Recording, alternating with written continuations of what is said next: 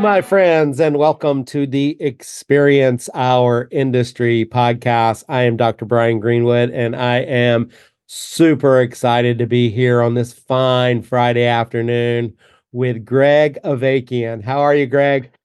I'm feeling fantastic for a Friday, and it's my pleasure to finally make the cut to be on the famous podcast.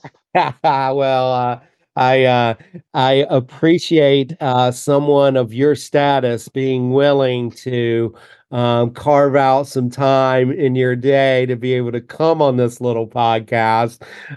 Greg and I have known each other for a long time, and I really am. I know I say super excited every time, but Greg and I have over the years developed a friendship, and just so excited to have him on. Greg is currently serving as the director of Parks and Recreation at the city of San Luis Obispo. A dream job for so many people out there, and so I know you do not take it lightly, the role that you have, and we'll get there and we'll talk about that role. But we got to go back in time a little bit first so the good folks out there can get to know you a little bit better. Greg, tell us where you grew up. Thanks, Brian. I'm a Bay Area kid. I was born in another location. We'll cover maybe a little bit later, but I spent all my formative years, with schooling and K through 12 in Pleasanton, which was a small suburb at the time. And small little place at the time. Yeah, it was maybe 30,000. It was a San Luis Obispo-esque type community that has just grown and flourished, and that's kind of where I consider my hometown and my roots. That sounds awesome. I being a North Carolina boy, I don't know a whole lot about Pleasanton, but it just sounds something about it just feels right. It feels like light and airy, and let's see, what's the word I'm looking for? Pleasant. I can tell you, we heard that my entire life. I'm 50 sure plus years of living. Yeah. But the fun fact, it's actually named after a Civil War general. Oh no! That was stopping by on the train. I know. Oh, so we like to say Pleasanton, Pleasantville, but it was a little bit different tone. But the best part is we got to feel what you just felt every day, right? Because you live in Pleasanton. Every time you wrote that address down. Right. Yeah, exactly. What did your parents do growing up, Greg? Yeah, my dad, like a little fun fact, they went to Cal Poly in the early 60s. That's how they met. And then my dad was a business major, and he got picked up by Bank of America, which was a big headquarters in San Francisco. So that's kind of where we kind of planted, and that's where got our start as a family. And my dad worked in the loan industry and kind of a banking industry most of his career, but his side's the kind of sidebar stuff that he did was kind of that early years of flipping houses. He and a bunch of friends got together and started doing what their outlet was: buying, fixing up, and then either renting out or selling homes in the 80s and those kind of things. So no way, that's awesome. So it was pretty, yeah. I know, no TV shows I was going to say he was just a little bit off, right? Like, yep. Before his time, yep, just a little bit. He would have gotten a TV show, right? Exactly. Yeah. Oh wow. And my mom was a nonprofit. She worked in the nonprofit industry for a long time, and then she originally was trying to get her nursing degree. So when my sister and I were old enough to go to school and not have to be cared for, she went back and got her degree and became a nurse. Nice. Wow, that's really cool. Well, the Bank of America thing, I have a special place in my heart for Bank of America because Junior Giants, who that I'm associated with, they have a little as long as I can remember, Bank of America has sponsored Junior Giants. So there's a little Bank of America thing right under the logo there for Junior Giants. That's and so otherwise, I would have never even known that Bank of America was in San Francisco. But you would think, I mean, obviously, I know Bank of America from back in North Carolina, and the very title Bank of America. You would think it's all over the place, and sure enough, it is. Yeah, growing up out there and having like when you're a kid, you get to go to San Francisco and you drive across the Bay Bridge, heading into the skyline of the city. and it was just the almost black or dark brown type building, and when the shadows. So we always called it giant chocolate bar, Hershey bar, when we were kids, and Okay. I still look up there, and every time we drive across the bridge, I'm like, That's what you that's think. that's what it is. That's Yeah. what you think every time. That's cool. What about siblings? Do you have any Uh, Yep, I have a sister who's younger, but she's also a Cal Poly grad. So right that was on? the Just a family Mustang trend there. family. Yep, and she was a kines major and went in eventually become a doctor in physical therapy, and she is amazing. Yeah, she's just a superstar.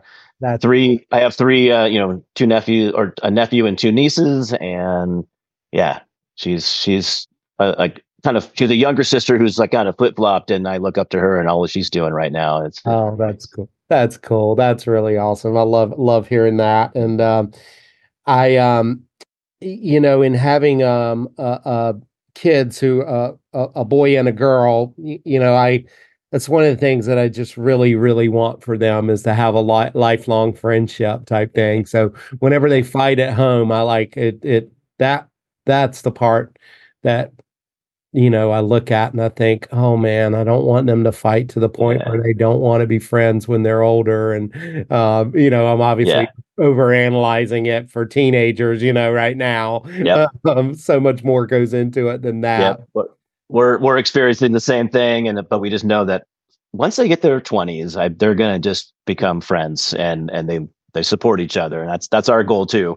So the kids will eventually get through those teen years and realize that their bond is so strong that they'll don't worry about it, Brian. You guys will be There fine. you go. I appreciate that. I appreciate that. Well, let's talk about speaking of, let's talk about you when you were a kid. What was your jam? What did you get into there in Pleasant? Yeah. It was the classic. I mean, the title says it all, right? Like Yeah. it was the era that you could ride your bike and play out in the cul-de-sac. And when the lights came on at night, that was time to go home.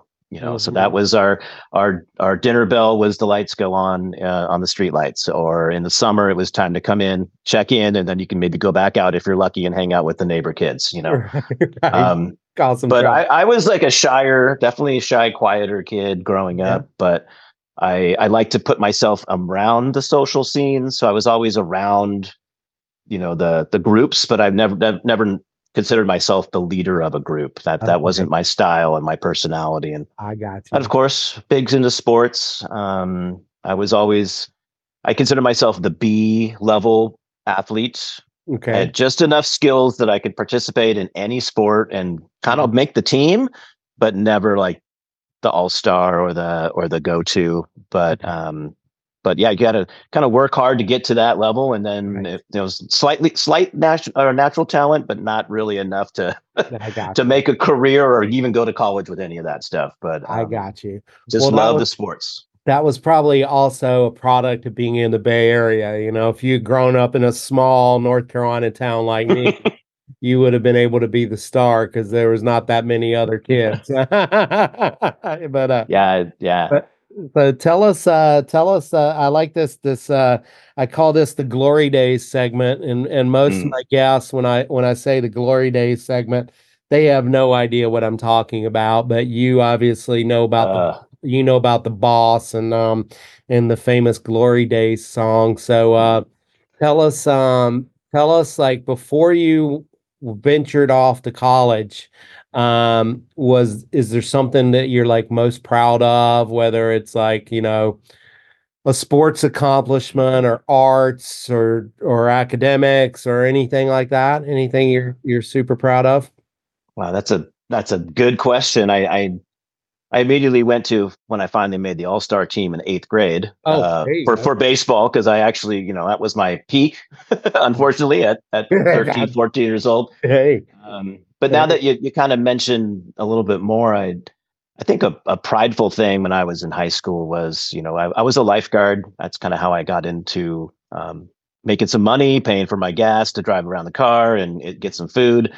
And we actually had like a lifeguard competition that was local within the county there. And our, like right before we graduated, like our senior year class, Yeah. that group took the championship and the trophy. So it was kind of like and it was summer, right? So that was the way to, like, before you go off to, I went down to Long Beach State. So I left, a couple hundred miles away. It was like the sort of feeling of, wow, I was working with this team of lifeguards and staff that I kind of get to grow up with over those 4 years of high school era, and then kind of capped it off with a championship. So that's like a little sports, but also the trophy at the same time. That's awesome, Greg, and I think it's so cool for a North Carolina kid like me to hear these stories. Um, I I interviewed Dr. Kirk Sturm, and Sturm. I didn't even know this, but Sturm had a 24-year career as a lifeguard. Mm-hmm. And recently I interviewed a kid who you probably remember, Josh Pighetti. Mm-hmm. Do you remember Josh? And he was a championship lifeguard also, just like you Nice. just Yeah. said. That, like, when I asked him what his glory days, that was his Yeah. too. He was like a championship lifeguard. And I think he was more solo rather than team. But that's really cool. That's like something that, as a North Carolina kid, never even Yeah. heard of. That's kind of unique to California, I think. I'll Maybe put a little asterisk on that. It was pool lifeguard. I think Josh was probably the beach lifeguard. was the There is a definitely a hierarchy of respect when you have the beach or the lakefront versus our flat water I pools. got you. I got you. Yeah. Beach, Barbie, beach. Yes, beach. That was the part that I laughed the hardest. That was hard not to laugh at that movie. That Yeah. was a pretty good one, wasn't it? Yeah, yeah. So, well, speaking of, was that your dream job, to be a lifeguard, or what was it? You know, Job? there wasn't Baywatch yet, so Yeah, no. right, right, The ironic part is, at the time it was a summer job. It was a high school job. It was, I was able to do it kind of year round because of our climate. But right. I went to college as a marine biology major. It was my interest. I was just very into the science portion of that, and whales and the marine life. And so I got accepted to go to Long Beach State, and Yeah. it was also a double a whammy of how far can I get away from home and try something new. I Right. was, like I mentioned, I was kind of a quiet, shyer kid, but I wasn't afraid to do things. So I took kind of rolled the dice. I think my parents were a little bit like, "Whoa, wait, you're going that far away? Okay." And this is pre cell phones, pre FaceTime. There wasn't any of that. So it was, if you didn't call and catch me in my dorm room, it could be weeks, and it was weeks at times that we didn't chat. But Yeah. but yeah, that was the big, like, life changing kind of chapter of taking a chance. And I got a job down there lifeguarding because that was what I had to pay for school. And so Yeah. that was kind of my way of, okay, I still need to make some money, and being a lifeguard, you can go anywhere. And that's what I tell people to this day. Yeah. If you get your lifeguard certification, you keep it current, years, you can go anywhere. There's pools, water parks, beaches, Yep. Hotels, clubs. You can go anywhere. A very good point. So Love that. that's something that I give my mom credit for. She made me take all those swim classes, and she called them swim lessons. So it was embarrassing at 13, 14 to have your mom yell at you to get on your bike to go to swim lessons, and your friends are like, "What are you talking about?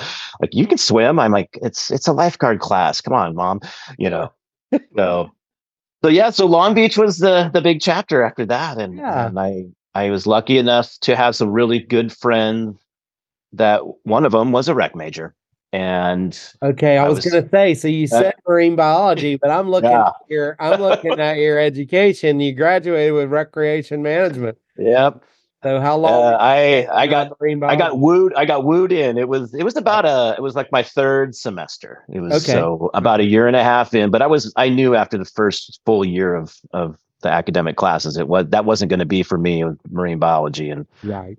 And so I was just taking classes at that point. You could still take classes in general ed and keep the ball moving down the field, but I could pick something later. And I had by then we were out of the dorms and kind of living in a house with a bunch of people, and one of them he was a rec major, and he was a little bit older. He had transferred in, and his dad worked in recreation out near Vegas, Clark County area, and Oh. he told me to go to one of the club meetings, right? The classic, hey, come to the club meeting, meet some of Oh the rec yeah, he, majors. he roped Yeah, you in with a club, huh? got it in. Yep. Gotta get in the And club.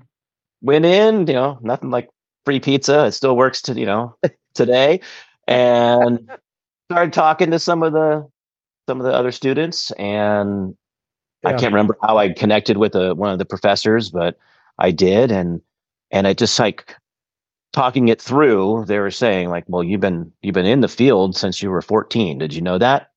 And I didn't even make the connection. That's how I wasn't You're like, thinking of what? Huh? what lifeguarding at the pool and doing swim Yeah. lessons and even I was even dragging fields and prepping fields for softball as a extra cash for the Park and Rec district when I was in Pleasanton, and Yeah. never made the connection that maybe that's what I want to do for a career. So that Right. was the Yeah, that me was the either. turning point right there. Yeah. I love it. That's really awesome. And so graduating from Long Beach, what was your tell us what your first job was? I mean, we're not gonna, we're not gonna walk through your entire resume or anything like that, but I think it's Yeah, fun to hear about that first job. yeah, So what was your yeah. first job? I'll say one of the kind of pivotal point positions. I was working again through the college years, and I worked for City of Los Alamitos, which is a suburb of Long Beach, Okay. and I applied for a lifeguard job, and I think it was my somewhere between fourth and fifth year. I was on a 5-year plan because I switched majors, but Yeah. um, and I just needed a job, and I wanted to live down there, and I got turned down, and my ego was crushed because here I am. I was a swim instructor, a lifeguard for like 5 or 6 years. I worked at numerous different places. I have a trophy for a lifeguard competition. Remember? So like I Yeah. have this ego piece going, and The world. the manager called me in, and it was the community services manager. Her name is Gail, and I wish I remembered her full name. She just was straight with me and said, "Yeah, we're not going to offer you a position for lifeguarding because you need to change your resume pattern." And I was like, "Don't what are you telling me? What my choices are?" I'm a 20, 21-year old, Of course. knucklehead student, and she's like, "Look, you've been in the water the entire time. If you're a rec major, you need to try something else. Would you like would you like to be a co-coordinator for our summer day camp?" Oh, And I'm sure I don't have a good poker face today, and I definitely didn't have one at 21 right. of oh my gosh, I have to think about this. Like 8 hours a day, I know. 5 days a week, 8 to 10 weeks a summer. Right? You're feeling it? Yeah, sure. Yes. Knowing will know now. Yes, I Yeah, I right. do. I do. And The beauty of being a swim lesson instructor and a lifeguard is you get them for like an hour here, a half hour there, right? yeah. Not a whole day. Yeah. Well, my mom, I talked to a bunch of people. My mom was the one I made the phone call, and I was, like, I can't believe she said this and da da da. And she's like, Greg, you might be one of the smartest people you're talking to right now. And I'm like, what? She's like, if you asked me that, I would have said the same thing. Yeah. You should do this job, challenge yourself. You got to get better, different resume bullets and some experience. Yeah. And it's one summer. You can handle it. There you go. So went back in the next day, and it wasn't a phone call. It was definitely, yeah, I had to go back in and Yeah. kind of hang the head down and put the I'll hand take out for the handshake, it. and I'll take it. yep. I did that for 2 summers. Oh, you did. Yep, I did. I changed Awesome. that career, and then I got hired by them when I graduated from college. That's awesome. And I was an all-purpose kind of rec leader position where I got to do. Right. I was a bingo caller once a month for the senior center, right? Oh man. I was able to set up and work all like events and just be a part of it. And so See, that's where the PA announcing comes in. That's why you there want to you be a go. PA announcer. Yeah, You that's wet your whistle with a our little bingo calling, and you're like, Greg and I talked earlier about how we discovered that we both as we when we look to the future of what we might do, and these things get a little grayer, yeah, we the think to beards. ourselves we might want to be a public address announcer at like Yeah, the Blues or for yeah. Cal Poly or for somebody, right?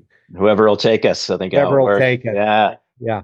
I will say that bingo is probably the most intimidating. Yeah. If you stutter, a word, the letter or the number. Oh yeah.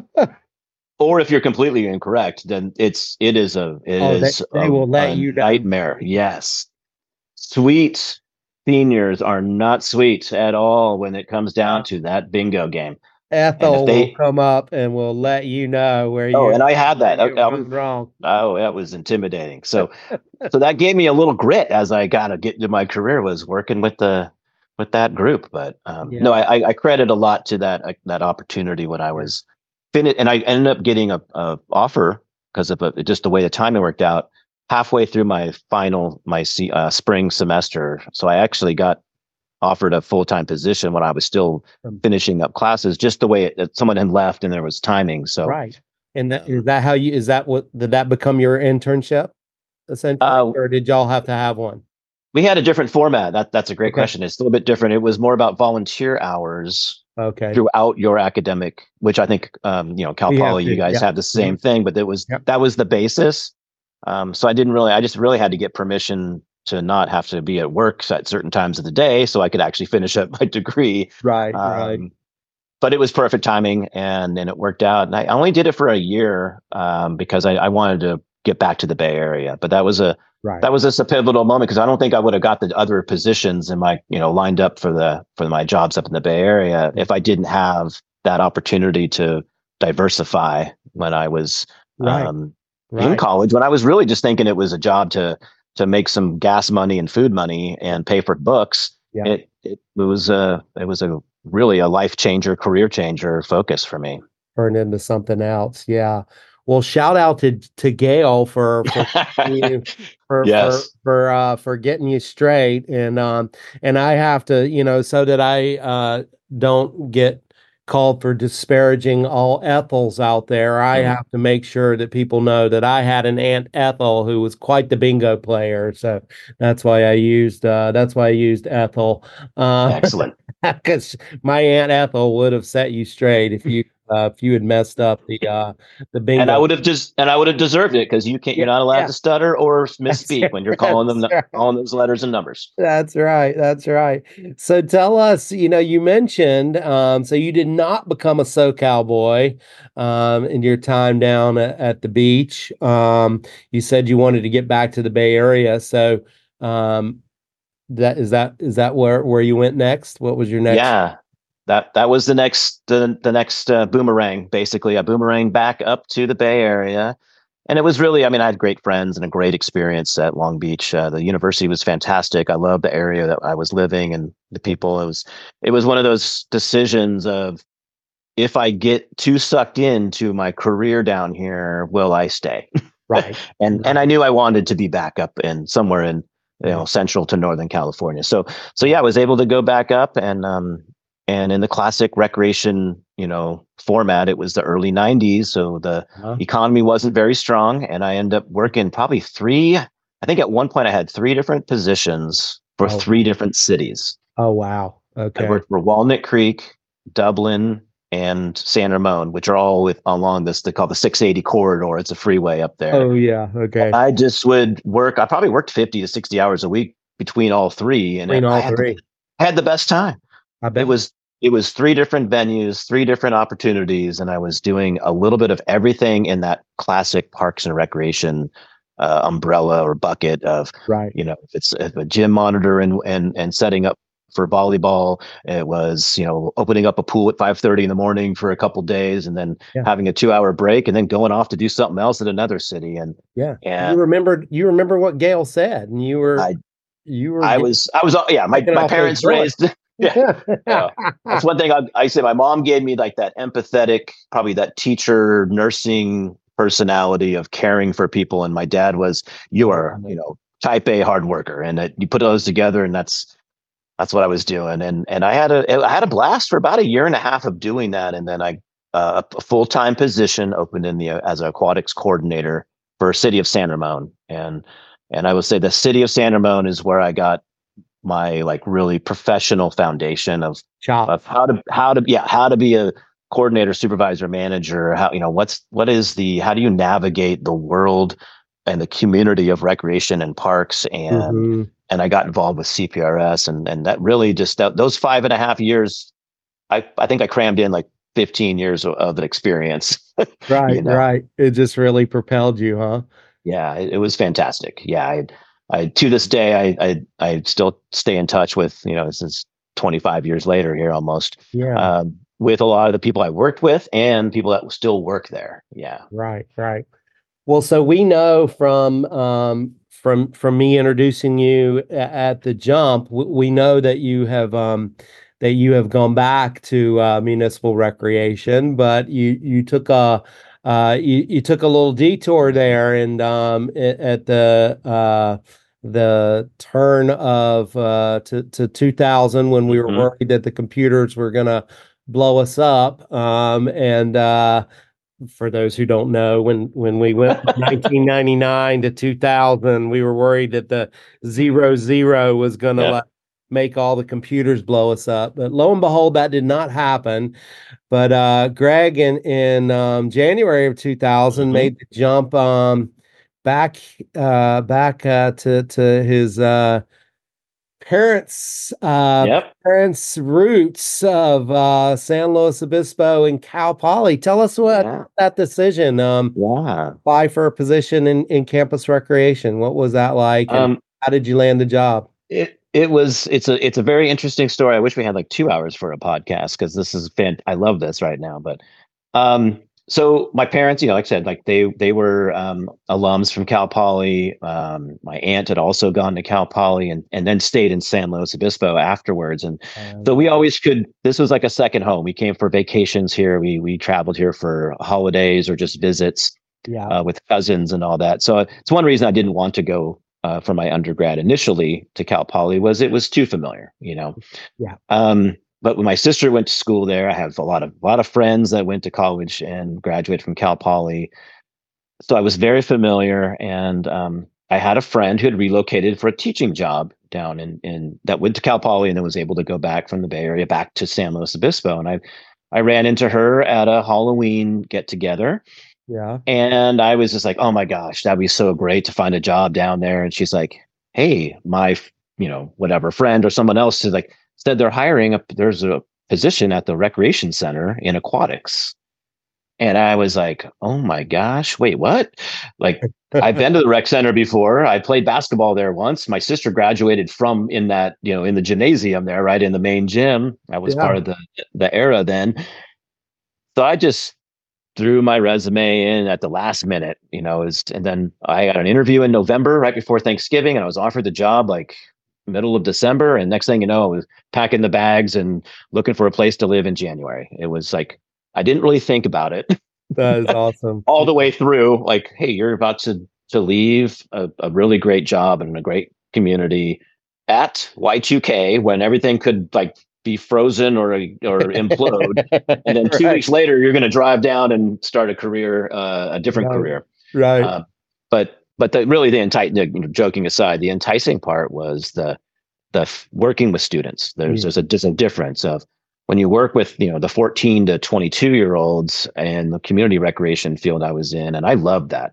I love being developing them and training them and watching them set off as their first job ever to then working with parents and kids and mhm, interacting, and that's kind of like I think that's my roots are that kind of personality of a teacher style. yeah. So to have that opportunity at the next level of, oh, now I'm going to do the 18 to 22 to 24-year-old clientele and young professionals, because I was 30 when I came back to college in a sense, right? So Right, right. um, it was a big chance, and Yeah. but the environment, the interviews, all the people with associated students, it was ASI that I Mhm. worked for, and the campus of Cal Poly and the environment. I thought maybe 4 or 5 years I'd be in there, and next thing you know, it was almost 20. I was gonna say, next thing you know, a little bit more than that. Yeah. So I didn't realize, but you started as aquatics coordinator, Yep, that and was that then was my foot in the door, and within I think 6 months there was well, it was the new sports complex. So the mhm. sports complex, the 40-acre fields, and the baseball stadium and softball stadium opened up. I want to say in like January of 2001. So maybe Oh, it was wow. 8 months, and they needed someone who had some risk management experience Yep.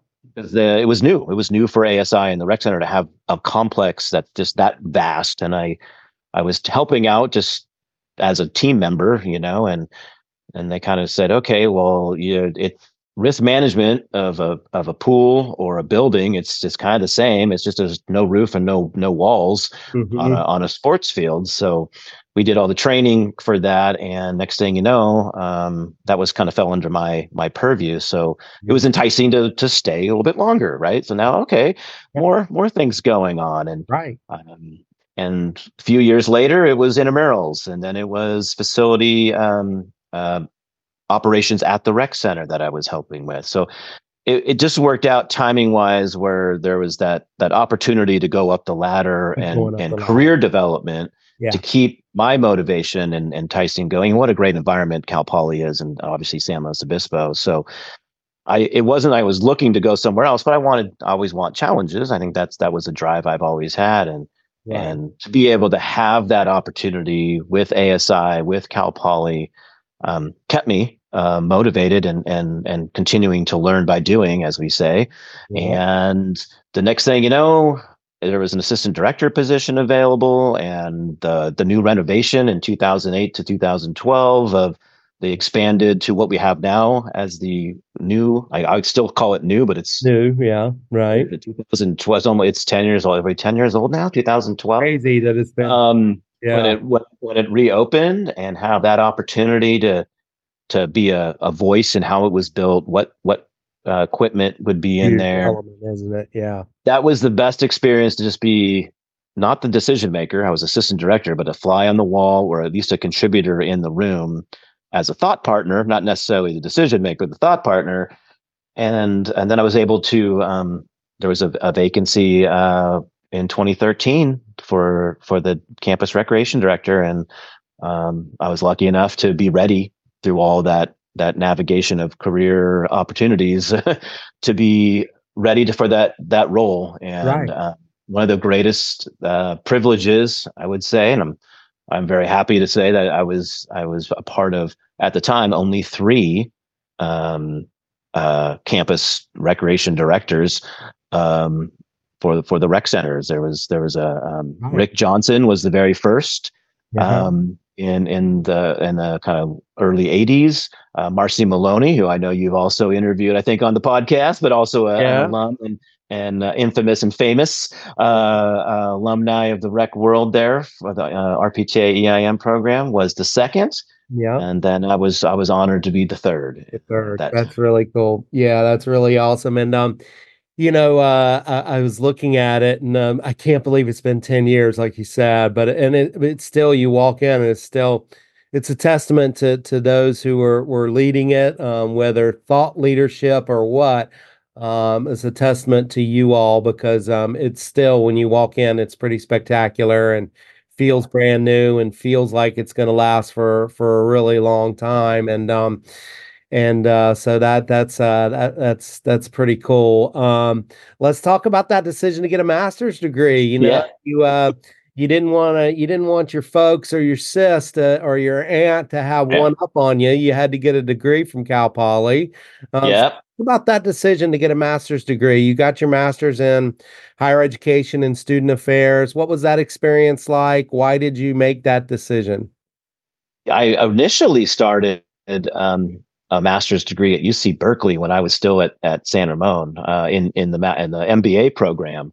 Oh, I was lucky enough to be in that, and then it was right at the time when I got offered the full-time position at San Ramon, and so I said, "Oh, I'll just pause. I'll just take a break. I'll get my feet under me, and I can return."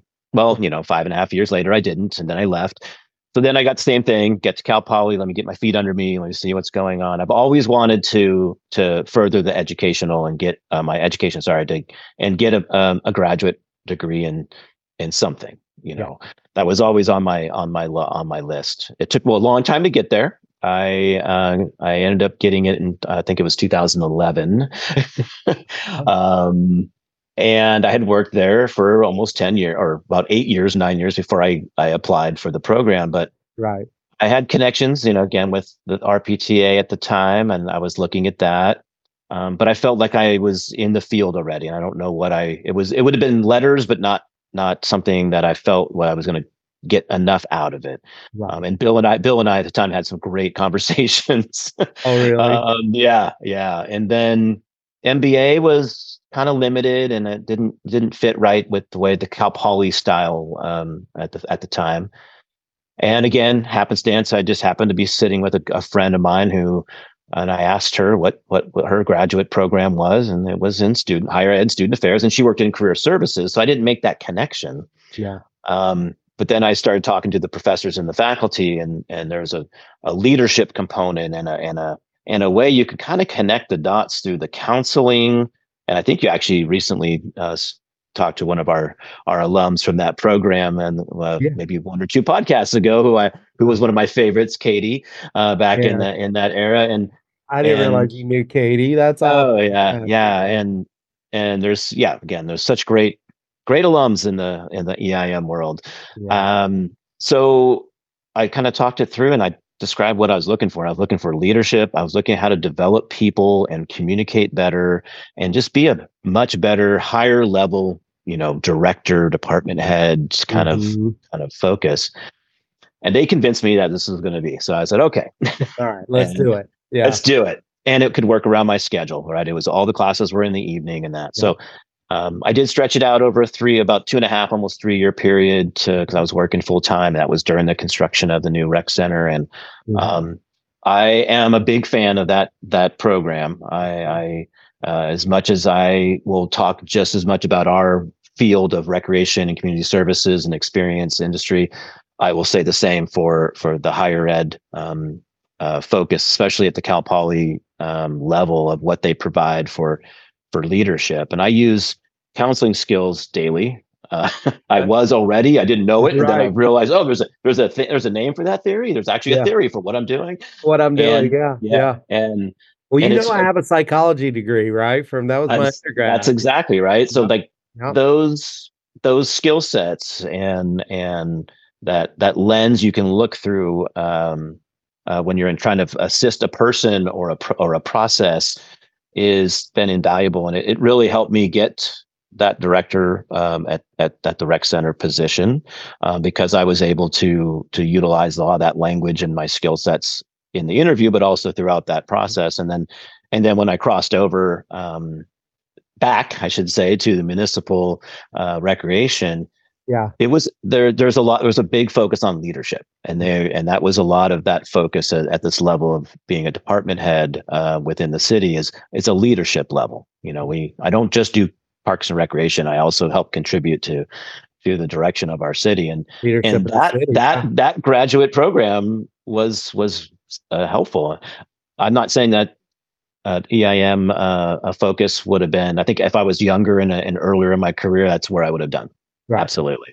Yeah. And same thing with, if it's business, master's in business administration or public policy, those were all also things I was looking at, but that would have been beneficial in the role I have now as well. But that people connection is who I am. And that's what we are, I think, in this field of providing experiences for everybody. And I wanted to find another avenue to make that work. And a few colleagues of mine have followed path in that now and are working in recreation, but also have that same degree. And it's pretty cool, including the current recreation director at the rec center now.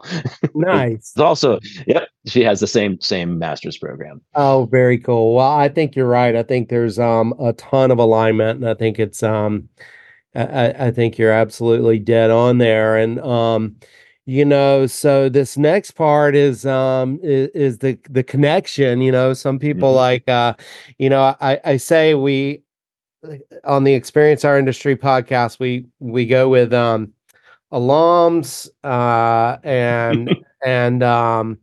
and industry partners, faculty, and staff. Well, Greg is not only an industry partner and has been for many years through both the rec center and now the city of San Luis Obispo, but he was also a faculty member. Yeah. So for almost 6 years or so, 5-6 years, he served as a lecturer in our in the department. So talk to us a little bit about that Yeah. experience, what it was like teaching, and what you gained from that. Yeah. I loved it, and I can't wait to get back to it, to Yeah. be honest. So look out, Brian. I'm coming for you. Okay. Okay. Yeah, we want Yeah, you. maybe, yeah. We could. It's one of those opportunities where I was, and you, and again, all the faculty and the department over my 20 plus years of knowing all of you always bring in guest speakers and get that real life voice to come into the classroom or connection with the students, and that's always been something that I was able to be a part of as an employee at the rec center in different positions, from coordinator all the way through. Mm-hmm. Um, and the benefit of getting your graduate degree and a master's is you are able to be a lecturer, Yeah. and have that opportunity. So there was an opportunity that then, at the time, Bill Hendricks was looking for support, and I actually took over for Sturm when he Yeah. had to go. I think he was finishing his doctorate, I believe. I can't remember. Yeah. He had to take some time off, Yeah. and that was my first introduction to Kirk. And wow, what a character, what a wealth of knowledge. Yeah. He brought over about 50 binders, for one class on, I think it was risk management or facility design and risk management at the time, Yeah. which I felt very comfortable in because the Yeah. rec Of center had course. just opened Of and all course. that. And Yeah. that was I had enough foundation to feel good. Way more But man, comfortable than me when I was teaching it with no experience in any of that. but to follow a Stern, like everybody thought I had to bring donuts every class, and he is so well loved and liked because of his Is that knowledge and what it how he is? No one's connections. ever told me That that donuts, is I'm telling secret. you right now. Golly, sugar. He sugars them Yeah. up. I had no idea. Yep. No, That's the okay. secret. That's the secret. But yeah, Bill gave me that opportunity, and I did one quarter, one class, just to try it out. Right. Then I did, I think, another one in fall. So I did like a fall and spring kind of rotation, and then um and I think it was facility management. We did a lot of cool facility tours, Yeah. and risk management was the secondary class as I kind of broke off. But I loved it, and it was challenging to work full time and do that, but it was worth every Sunday night prep, and Yeah. every report and test and Yeah. thesis, not really a thesis, but I guess project report to have to go through. Right. And I just geeked out, and I loved it. And unfortunately, the workload with the rec center and my role, it was too much. So I did take a pause, and then I think at that point, the faculty had grown, and there Uh-huh. was a lot more support. So I shifted over to the School of Education and taught one class every spring. And it was called called it unofficially the transition class from a graduate program to the real world. And we just That's talked awesome. about how you navigate professionalism and leadership as you are maybe an intern or a grad student focus, to presenting yourself in leadership and getting your foothold and foot in the door into your career. And that was super rewarding at That's my time awesome. of where I was at that point too. I did that for a couple of years as well. Right. That's awesome. Well, let's talk about your amazing role that you're doing right now as director of Parks and Recreation for the city of San Luis Obispo. When I heard that you got hired, and I guess it's been almost 5 years now, but I couldn't have been any more happy for you, any more happy for our city. I've said this in teaching our intro class for a long time. I've said this, and I think it's true of a lot of places that for some reason or one reason or another, Parks and Recreation is seen as auxiliary or seen as non-essential, and I think that's a detriment to cities around this great country. And I do believe pretty strongly that the pandemic helped us to realize that no, we are an essential service. Parks and Recreation is an essential service. And I know you believe that. And I know that your background and where you come from is, and the leadership that you bring to this position is just, I like I said, I just couldn't be any more excited for you and for us as a city, knowing that the city is in such good hands. And I know what you're going to say, and I agree. You have an amazing team that helps you that helps that. But having that leadership at the top is really important. Let's talk a little bit about opportunities and challenges. But let's start first with what that meant to you getting this position. I know it had to be hard leaving Cal Poly after almost 20 years. But what did that mean to you being named director? Well, first of all, I think we should just end the podcast after everything you just said, because that was amazing. And you can't see me because I'm on, or I'm not a video, but super red faced and blushing right now. That means a lot. I really appreciate all your statements there. The opportunity I wasn't really thinking about, and I was about maybe 2 years prior to that opportunity when there was an opening on the Parks and Rec Commission, and as Cal Poly does, we do a lot of collaboration. So I was already collaborating with a lot of the Parks and Rec staff, and I knew the director at the time, and we talked frequently about challenges and issues. And when there was an opening, she asked and said, hey, like, I think you'd be great with your, obviously professional experience as a kind of biased but non-biased. But I live in the city. I get to contribute to to the direction. And that's kind of a neutral role because it's a volunteer advisory body role, and I'm not an employee at the time, of the city. So I thought about it. I'm like, hey, why not? That sounds like I didn't realize how much I was missing the community aspect. And I love Cal Poly and the students were such the energy that every fall you feel that, right? And that change in the fast pace of the quarter system. And I thrived in that, but I didn't realize that I was looking for something more or a shift, right? I just didn't, you're in the moment, right? So being on the Parks and Rec Commission as just a commissioner, I got to get back in that field, and I had stayed in touch with all my colleagues from up in San Ramon in the Bay Area. And one thing I didn't mention, I was really involved with CPRS in that 5.5 years up in the Bay Area that I kept those connections, and I still would be involved in CPRS even during my time at Cal Poly. I was still going to conferences once in a while or checking in and going to some of the section trainings.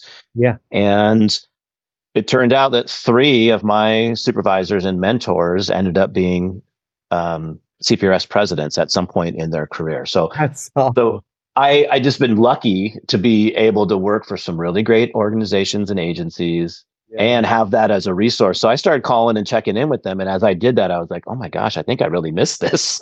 I miss being able to contribute to the city you live in and have that gratification of that. So about 2 years in, the Shelley Stanwyck, who was the director for almost 9 years, was promoted, and she became assistant city manager. And I had to go through all the hiring process, and it was the most grueling 3 days, and it's with the same people. Like your competitors are with you on this journey on the set first 2 days, and then the top 2 are the ones at the third day. And you look and you walk in the room and you're like, oh, you made it! Hey, you made it! Congratulations! Yeah. Now we have to duke this out and arm wrestle, like who gets the job. And right. I felt very honored. I take it very, like you said, I take it very seriously. It's a privilege to be able to work in the city that you live in, that I've also known since I was almost born, right? I've been, from the 70s, 80s, 90s to early 2000s to today, I've been able to see and watch San Luis Obispo evolve and progress into what it is today. Yeah. And I didn't have to really leave Cal Poly. It's just a few miles away. Right. I have all my colleagues. I have, I'm still, connected with the department. I'm connected with ASI. I have my lifelong friendships that I built. They're still my friends. So I didn't have to say goodbye. I just said, hey, I'm not going to be living, at the rec center anymore. I'm going to be over here, but we can still hang out and cross over and do things. So it was a perfect situation where I didn't have to move. I didn't have to, like my relationships didn't have to change. Yeah. Uh, So awesome. and it's been the most challenging job I've ever had and will ever have.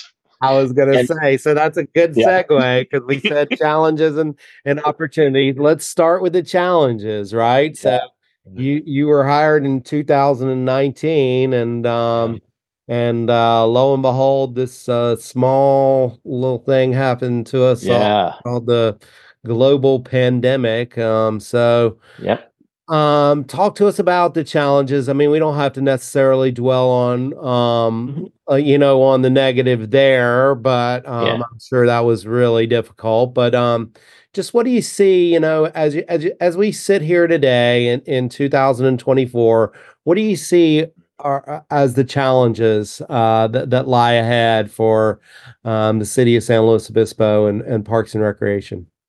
yeah. I mean, you said it earlier. It's there's a little bit of a silver lining from the P word. The pandemic word. We don't even like to say that word anymore, so we just call it the P word. And the spotlight and focus on our industry was brighter than ever at that time, and you had to figure out how you were going to survive and succeed and showcase that. And like I said, like about 6 months in was when it all came down. I consider that like a leveling for my career point, where I was, a new department head joining 12 others in the city. And that's the city attorney, that's the fire chief, that's the police chief, city manager. I was not the smartest one in the room, and I was like, "What is going on here?" But all of a sudden, clean slate. Everybody on March 13th, 2020 became equal. Yeah. And it was, how do we save the world? Right. Yeah. Yeah. So, but it was challenging. We had to cut programs. Like, everybody knows the story, right? Lay off people, cut programs, and refocus. What we were able to showcase, and I think this is a testament to the city as the leadership, our community and what they expect. And I think the value, again, we partnered with Cal Poly a lot for resources, and not just the science side, but just even the emergency side and Mm. consistency. So the university, the city, and our community were like, okay, that's great, but how are we going to continue? And we all saw the different things that happened downtown with pop-ups and creative business models. Well, we did the same thing in recreation. We were the first. I think it was about 2 months after we were able to, like, it was like June 1st. So maybe, yeah, 2 months later, restart childcare at the schools, because we had a great relationship with our schools that was long standing at 5 different elementary schools. We run programs there.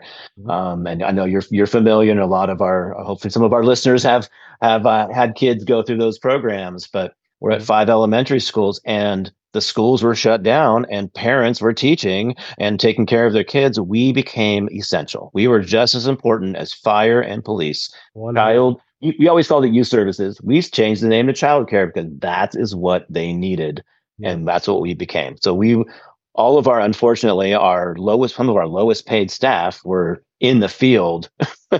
at high risk stuff, but we had all the protocols in place. So You that did it was first class. that was in June, and then every month we had to figure out a new way to do it because things kept changing. It kept changing. Yeah. So Yeah. I give so much credit to our site directors and our coordinator and supervisor of the youth services program, because they were under such intense pressure.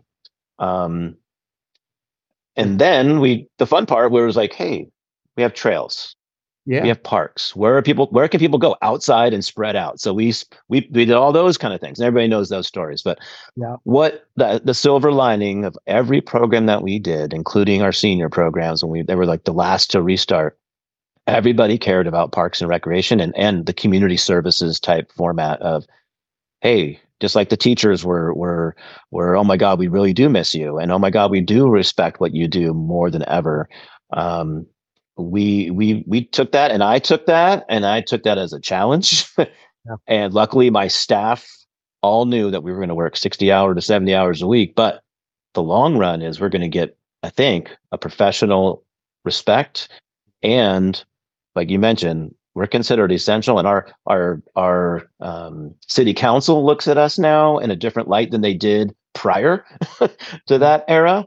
I think city leadership of other departments realize that we're not just, the blue t-shirts and shorts and a whistle and a clipboard and running around in the park. Like that's what we program and put out there. Yeah. But it's that connectivity, it's the community building, it's the wellness, the mental wellness, the physical wellness that people don't always connect those dots. And unfortunately, the other side of our industry is that service industry got hit so hard, right? Mm-hmm. But when it could come back, people want experiences.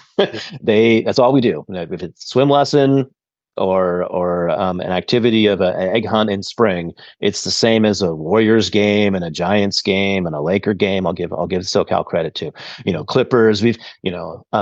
So I think our field as a whole, and again, I'm not trying to butter you up, but the timing of the name change and establishing experience industry management as a title, and not using just the Parks and Rec or RPTA, it I think legitimatized the actual industry in a higher level, and our alums and our students who carried that torch, has been fantastic to watch. And here we are, almost 4 years later, and we still have people having COVID and testing, positive, but we've been back to normal. I felt like we were back to normal within 3 months after the pandemic because of what we were able to do as an industry, not San Luis Obispo as a whole, but Parks and Recreation and that field out there of people needed us and we needed them, and we did fitness in the park and we did stuff we'd never done before that we are now doing because it was successful, and change the rules a little bit. Right. So that's the success. Yeah. And that's a great segue into the next question for you. And that is opportunities, right? Yeah. So what doors has that opened? And what do you see as the greatest opportunities for us or for the city as we move along? Yeah. I was trying to figure that. I knew that was coming. Yeah. And those are the hard questions, of how do we, I think, keep the momentum and keep the story being told, and organizations like CPRS, the faculty and staff at Cal Poly help that story of the importance, because it's easy to have community and leadership to just fall back on and say, okay, well, police and fire, that's the most important, and then paving of streets, and then the rest isn't as important. Take us for granted is we have to be relevant all the time. Yeah. I was lucky, and I will say very lucky, that I could excel my organizational chart and reorganization of the department accelerated because of the needs. Mm-hmm. So community services and youth services and ranger services all got additional staffing and some more funding, because they were so critical to keep things moving. Yep. So that was a good thing. Mm-hmm. Then you have to realize, okay, now I have to be productive, and now the pressure's on, right? So right. and when there's money, because we got a lot of federal money that was coming through to support other areas of the city, which allowed the general fund and tax base to really help support and keep Parks and Recreation going. Yeah. Well, now we're kind of back to we've kind of recalibrated. Everything's kind of back to normal. Mm-hmm. Inflation is still a little bit high, obviously, in cost of goods and products and construction and all that. It's pretty high. So the opportunities now is to continue to tell that story and showcase. Look what we've done. Right. Look what we're doing, right. and look where we were. Yeah, right. I just happened to be 6 months into the position when it all happened. Yeah. I know my predecessor would have been able to do the same, right? Yeah. And it wasn't because Greg was the leader at that time. No, it was the timing and what Parks and Rec meant to the community, and that I think that's an important story to tell of we need to showcase and be present, and we changed. We marketed differently. We bought. Everything's branded and logoed, And I want to make sure that if there's an activity at a park and it's ours, you better drive by and see the blue tent that says Parks and Recreation and go Right. there. Right. Right. Yeah. You better see the bright blue shirts. We do that on purpose, because that's who we are. And there's other great partners that we have in the community that do similar activities, and we support them, and vice versa. We have great relationships with boys and girls clubs and the YMCA and the school district, and we have different crossovers, and we do things to complement each other, which is our goal. But I have to stay relevant, and I need that, and then our staff need to get. I think the challenge is paid for the quality that they provide. Yeah. I love it. I love it. And I think so. Those are the opportunities that we're still trying to identify and move forward. And Yeah. it's a statewide, it's a national thing, and Mhm. our industry is, I think, done really well coming out of the pandemic, and now it's about how do we maintain that momentum and status of professionalism and being essential. Yeah. I love it. So that's my soapbox. Yeah, well, you're good on the soapbox, Greg, and I appreciate that, and obviously I think that speaks to what I said earlier about feeling like our city is in good hands, in Parks and Recreation, obviously in particular, and I know you have an amazing team, and one of the last thing that I want to ask you about is something that I know you care deeply about because of your connection to Cal Poly and your connection to obviously the industry and whatnot. And that is like, what message would you give to that college student, that college junior, or that college senior who's trying to figure out what they want to do with their life? Why should they choose municipal or community recreation? What's the sell? Give us your 30-second sales pitch. Oh boy, Your elevator pitch. sell this pen, right? Uh, Well, I would go back even to the high school level. yeah. Is what we do, our brand, with all our part-time, for lifeguards to swim instructors and camp counselors and referees and umpires and all that, of telling that story early. So they want to be EIM majors, and they want to see that field and the benefits of that going into the university setting. So then when they get there, they already kind of know, right? Versus being like myself 2 years later in the college going, oh gosh, I've been doing that. I should have done it initially. Um, and then there's so many different opportunities, like again, you've the podcasts and all those 100 plus of those that have such a great variety.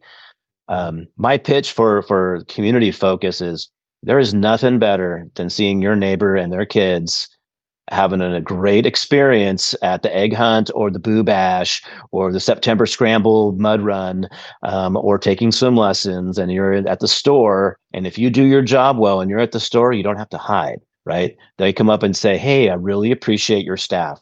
Yeah. Site director Val was this. Sean over at the pool did this. Chris and his team over here were so amazing with the basketball stuff. Yeah.